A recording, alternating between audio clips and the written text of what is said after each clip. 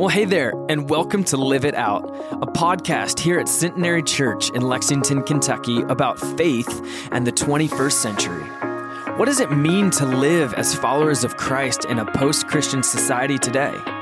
Each week, we're going to have the amazing opportunity to talk with people across the globe who are committed to walking through this life with Jesus and hear their thoughts and experiences of the Christian life in an ever-changing and hurting world.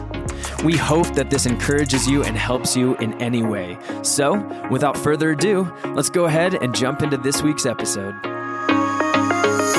Welcome to Live It Out. I'm James Williams, lead pastor of Centenary Church, and each week we talk with some amazing Christian leaders around the world. I want to thank you for joining us today. Be sure to review the podcast and subscribe so we can let you know about some upcoming episodes. We have some things coming up in the next few months that you will not want to miss. And today I'm excited to have as this week's guest, Dr. Tim Tennant, president of Asbury Theological Seminary in Wilmore, Kentucky. He's also the author of the book For the Body, Recovering a Theology of Gender, Sexuality, and the Human Body. He's a frequent conference speaker around the country and throughout the world.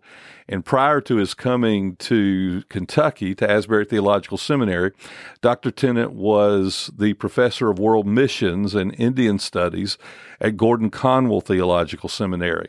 He's an ordained United Methodist minister. He's pastored churches in Georgia and several of the largest churches in New England. And he also, of course, is the author of numerous books and articles and a highly respected theologian and leader in the church today. Dr. Tennant, welcome to Live It Out. Thank you, James. It's great to be with you.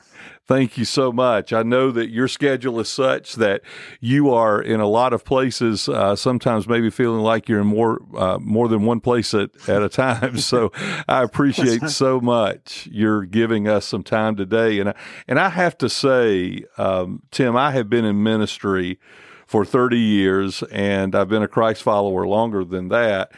And I've now read the book For the Body over 4 times, and each time I have found myself wishing I'd had it long before now. And well, thank you. Yeah, and Christians and even clergy right now are now in desperate need of a biblically grounded understanding of humanity and our physical bodies. You're finding that too, I think.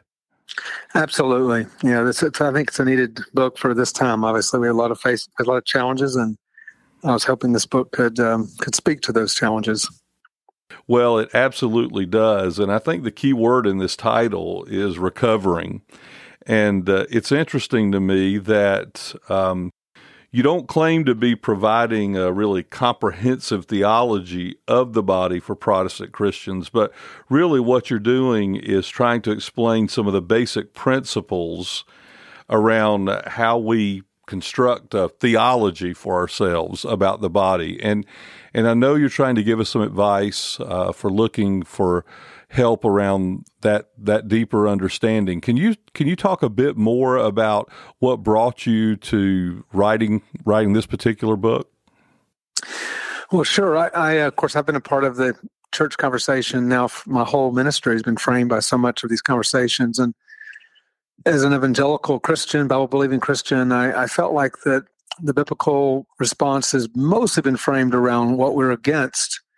And therefore, we tended to lose traction on really explaining, I think, what was the positive vision. What are we for, not just what we're against. And so this book was written to try to lay out kind of the positive vision of the body and why the body, having a good theology of the body is so important as a foundation for addressing these issues and not simply being reactive, but being more proactive in how we talk to the church about why Christians believe what they believe.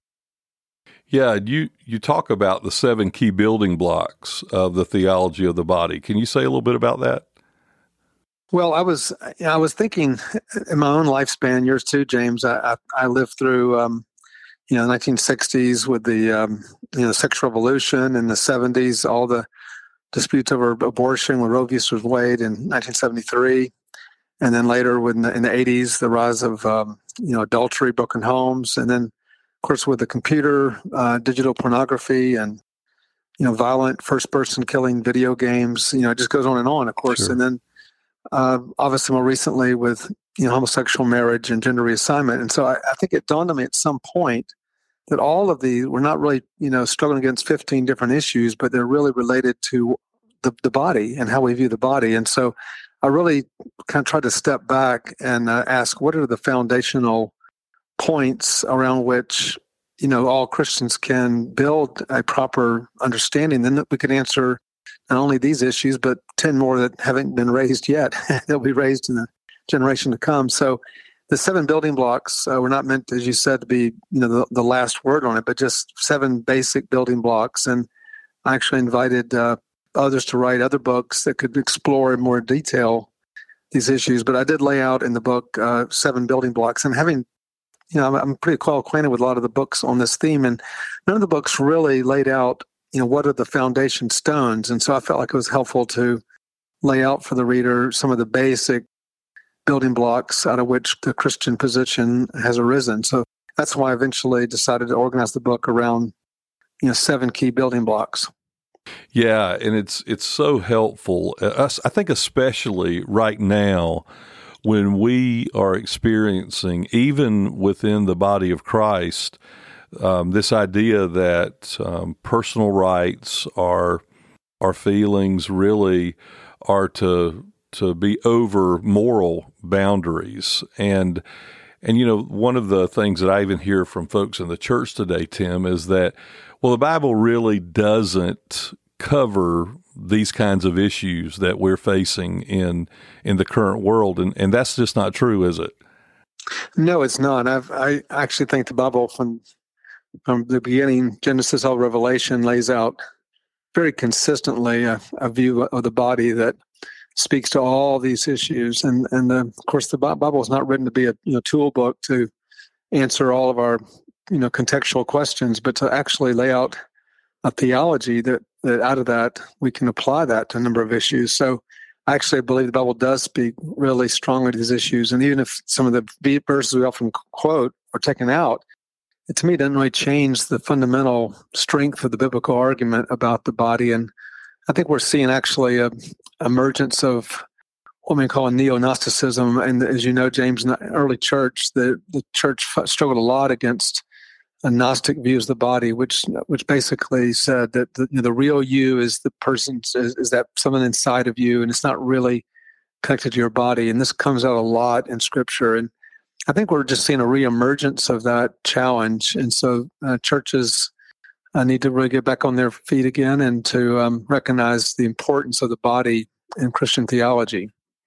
Well, I've said over and over again since this book has come out and I've read it that every Christian needs to read this book right now. I've not found anything else like it, and I have searched because of what I think that clergy and church leaders really need to face right now. And I especially think that every clergy person needs to read your work here, because I believe that it is straight from the Holy Spirit. You've done a marvelous job academically, of course, but I really believe that your message in this book is from the Holy Spirit. And as a church leader, Tim, it's very difficult right now to overcome some of the question marks that are out there about whether or not we're being grace-filled if we don't embrace that current Gnostic idea that you're talking about. What are some ways that you're seeing that we could really do that and be truthful, but also be grace-filled at the same time? Yeah, it's always a challenge. I think it's really important for the church to set a good tone, because sometimes people who are struggling with these issues don't always feel like they can hear the church's message, because we have been mostly telling the world what we're against. And I think the culture is fairly well aware, at least in the terms of the larger evangelical witness, that the church is against some of these practices. But they don't really understand why, a socially driven view of the body, for example, socially driven sexuality rather than rooted in our body is so important. So part of this book is really, it lays out basically 4 theological visions from Scripture. One is the created body. What do we learn about our body from creation? And then the second vision has to do with the related body. How are our bodies related to other bodies through marriage, through childbearing, etc.? And then also what I call the sacramental body. In what way is our body a sacramental presence in the world? And then finally, what does it mean to be a discipled body? How do we disciple not just people's minds, but actually their whole body, and thinking Christianly about our place in the world? So, for example, in the creation, I argue that not only does the Scripture teach that creation is good, and therefore our bodies are good, but our bodies are actually signs or pointers to the incarnation itself. And even Christ, of course, as this season of the year celebrates, he comes in a body. That God manifests himself in the body. And the Wesleyan tradition especially is, as you know, one of our rich heritages is the importance of the means of grace, and how the grace message of the church to the world. We argue that God has provided means of grace where people can receive God's grace. Well, all of the means of grace happen in and through the body. And so, listening to Scripture happens in the body. You hear Scripture, you take the Eucharist with your body, you're baptized with your body, all the way down the line. Even our service to the poor is all happening through our body. And so the Bible really does root the very way that grace comes from the world, both in incarnation and in our own lives, all happens through the body. And so I actually believe that this book is a great foundation for approaching the world with grace and seeing the vitality and the importance of the body in our interactions with the world. Absolutely. It really is. I believe, too, that it's grace-filled to have people know the truth. And my experience with the LGBTQ community right now, and I'm having many conversations even with folks in that community, is that some of the things that society is now saying to them that this is a pathway that's good for them. A lot of folks are finding that pathway is not, and that they've been sold a bill of goods in some ways. And I believe that as the church, not stating all the time what we don't believe, as you said, but really stating the truth as a way of ministry and as a way of loving folks and caring for people. Because there really is an aspect to this that folks struggle with as far as mental health as well. And I know that that's a bit controversial, Tim, but could you say a little about that?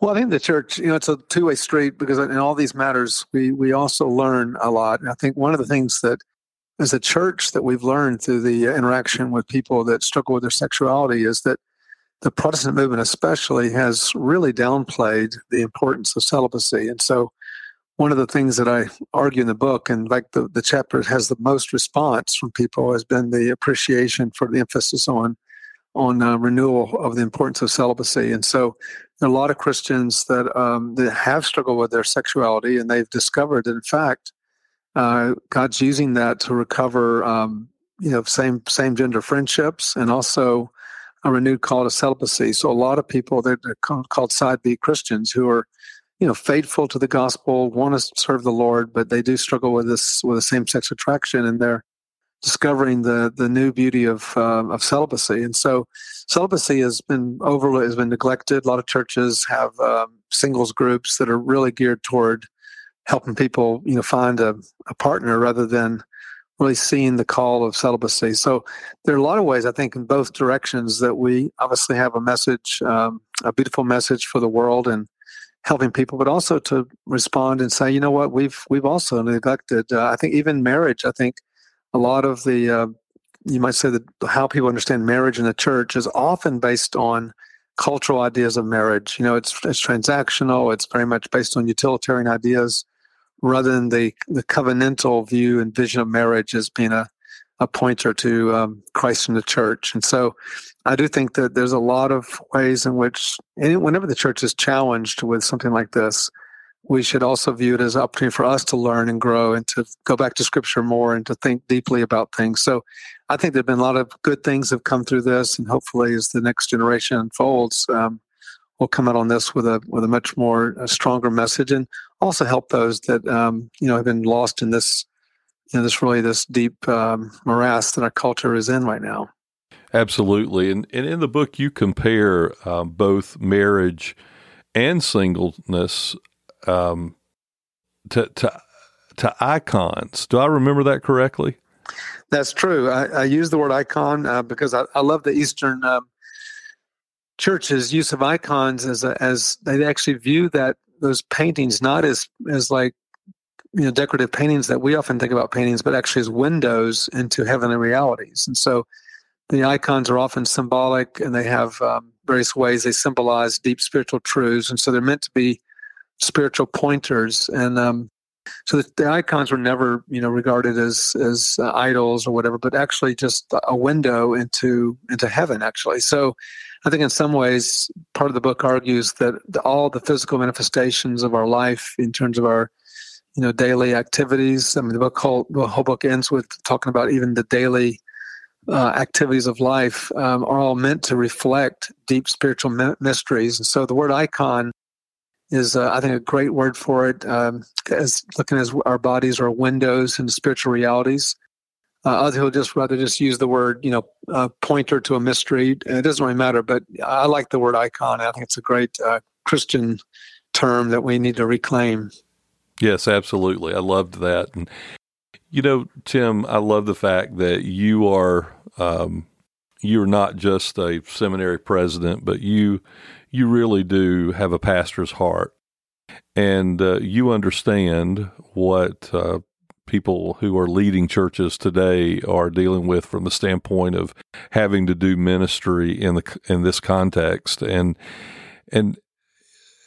as a pastor and a clergy person, if someone were to come to you and say, I really love Jesus, and I've given my life to Christ, and I believe in Christianity, and I want to live a life of faith.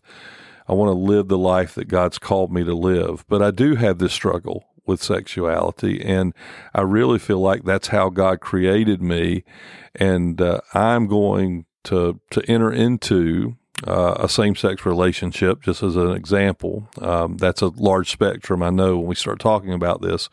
But what would you say to that person who's, as a clergy person, who's having that struggle and genuinely has tried to live a life of purity and a life that we believe that God calls us to in a better way, but they've really just decided that that's who they are?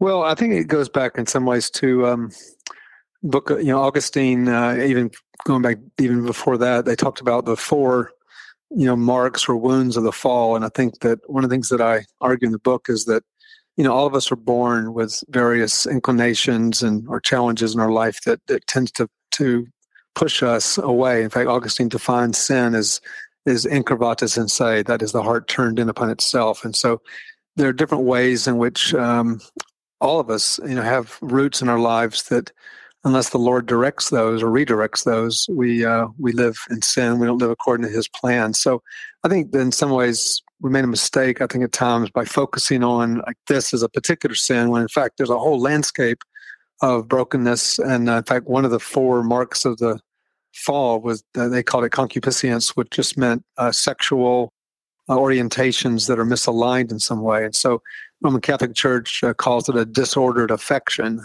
Some people like to use the term an affection, facing the wrong direction in the case of same-sex marriage. And so it's not that God has given us these affections, but the question is, are they directed to the right end and that actually promotes flourishing? And so part of the pastoral work, I think, and at Asbury, we have a number of students who struggle with same-sex attraction. And so we have groups that help them to orient themselves toward faithfulness. And they've found that. We have many testimonies of students who have said they have rediscovered the power of celibacy or rediscovered the power of same-gender friendships. I did a lot of research in the book about what's happened to same-gender friendships in our country. And it's been one of the real declines that we are very concerned about is the role of same-gendered friendships that are not nurtured the way they once were. And so a lot of these things are, I think, examples of disordered affections. And so part of the whole gospel work is to help us to order our affections aright. And that maybe one person might be their view toward money, someone else might be toward other things or lust or whatever. But there are many, many ways in which we have to have our affections ordered. And so that's part of the work of the Holy Spirit. And I think one of the great things of the Wesleyan message is that we don't believe simply in justification, where someone says, I've accepted Christ, I believe the Bible, and I've been forgiven. We actually believe that in addition to that, God has sent His Holy Spirit to fill us, empower us, and to enable us to live in holiness. And so we actually do believe that that's another example of a major neglect of the church, which is often drifted down into a very small view of salvation as basically equated with justification, rather than really seeing the power of the Spirit. So we believe that the Spirit-filled life is a very powerful, transformative thing for anyone's life, regardless of your on this issue or any other, to help to properly order us according to God's design. And I believe that God's design is what's will always cause the greatest flourishing for anyone. So I would just help people. And there's so many great groups now where people can connect and meet other Christians that are living faithfully and living in Orthodox. There's a whole group called Revoice, which is a gathering of what's called Side B Christians. These are people that are, just as you said, they struggle with their sexuality, but they are determined to live faithfully according to the gospel and live faithfully according to God's word. And they read God's word. They read what it says about same-sex marriage, which is universally condemned in the scriptures. And so they've asked God to help order them in new ways. And so I really believe that this is, again, a positive message. And a lot of Christians are finding this is a message of hope for them. It absolutely is a positive message, and that's so beautiful. I appreciate the way that you explain that. Tim, in a couple of times that I've read the book now, I've been a part of a group discussion. We've read the book together, and then we've come back together as a group of people to talk about the book and discuss the book. And both times this particular issue came up, and I'd love for you to speak to it. And that is, as you talk about our theology of marriage, and that's a huge topic, and when, as Christian people and as believers. But the issue came up both times in these group discussions about the fact that, at least mainly in the Old Testament, that God's people, the cultural context was that polygamy was practiced and okay. Would you say a few words about that? Well, yeah, it has a lot to do with how we understand Scripture, but one of the great attributes that God chose to us is His long-suffering and His what we call progressive revelation. So the fact that in the garden, God established, and created man and woman, Adam and Eve, means that we actually have in the garden a kind of blueprint for Christian marriage that eventually gets unfolded and points to ultimately Christ and the church. And so there are, of course, many examples in the Old Testament where a lot of tragic things happen. There's, if you look at the examples of polygamy, a lot of it is full of a lot of pain and difficulties and challenges. And I think that one of my Old Testament professors once said to me quite wisely, he said, don't forget the Old Testament does not always tell us what should happen. It just tells us what happened. So sometimes the Bible is painfully, just clear about what happened. And so there are cultures that were polygamous, but ultimately, by the time we get to the New Testament, even in the New Testament, actually, polygamy wasn't disavowed totally, but they did limit leadership in the church to, a man would be a husband, but one wife. And so it was clear that the New Testament was charting a way away from polygamy and moving toward, the ideal was between one man and one woman. So I think that's actually the best Christian vision. God has a lot of patience with us throughout, our journeys, and God, gives us a lot of grace throughout the process. But the church, I think, has wisely said that, in fact, when someone in the early church, if someone came to Christ, it was polygamous, they didn't ask them to divorce those wives, but they weren't able to serve in leadership. But when they raised their children, to be monogamous and to have just one spouse. And so I think that shows that the church was powerfully able to deal with contextual realities. There are many examples of Muslim families in East Africa, for example, have many, many wives or multiple wives. And so when they come to Christ, they come into the church with all their wives, but then they're instructed at that point to raise their children to be one man, one woman. So I think the church is shown on one hand grace toward these contextual dynamics, but also I think lifts up the ideal of one man and one woman because it's rooted back in Genesis itself. Absolutely. Well, thank you so much for speaking to that. And again, I just can't say enough that I highly recommend this book to our listeners today. I also really want to recommend this book to any parents who are listening who might have a college student in their home right now. As I read this book, I thought over and over again what a wonderful book this would be for college students. They have so many ideas coming at them right now about the theology of our bodies, the theology of marriage, celibacy. So I want to encourage you in that. Dr. Tennant, thank you so much for joining us today, and God bless you in your continued work. Thank you so much, James. May the Lord bless you at Centenary and all the good work of your church there and its outreach around Lexington, around the country. So may the Lord bless you as well. Thank you. The book is For the Body, Rediscovering a Theology of Gender, Sexuality, and the Human Body. You can find it wherever you shop for books and, of course, on Amazon. And again, I'd highly recommend that you pick up this book soon. Thank you for listening today. God bless you. Keep praying and keep the faith. Live It Out, Faith and the 21st Century is a production of Centenary Church in Lexington, Kentucky. Join Lead Pastor James Williams each week as we engage Christian leaders around the world. Be sure to subscribe today and leave a review of our podcast. To connect with us further, visit our website at lexchurch.com. Thank you for listening, and we look forward to joining you next week. Until then, love one another and live it out.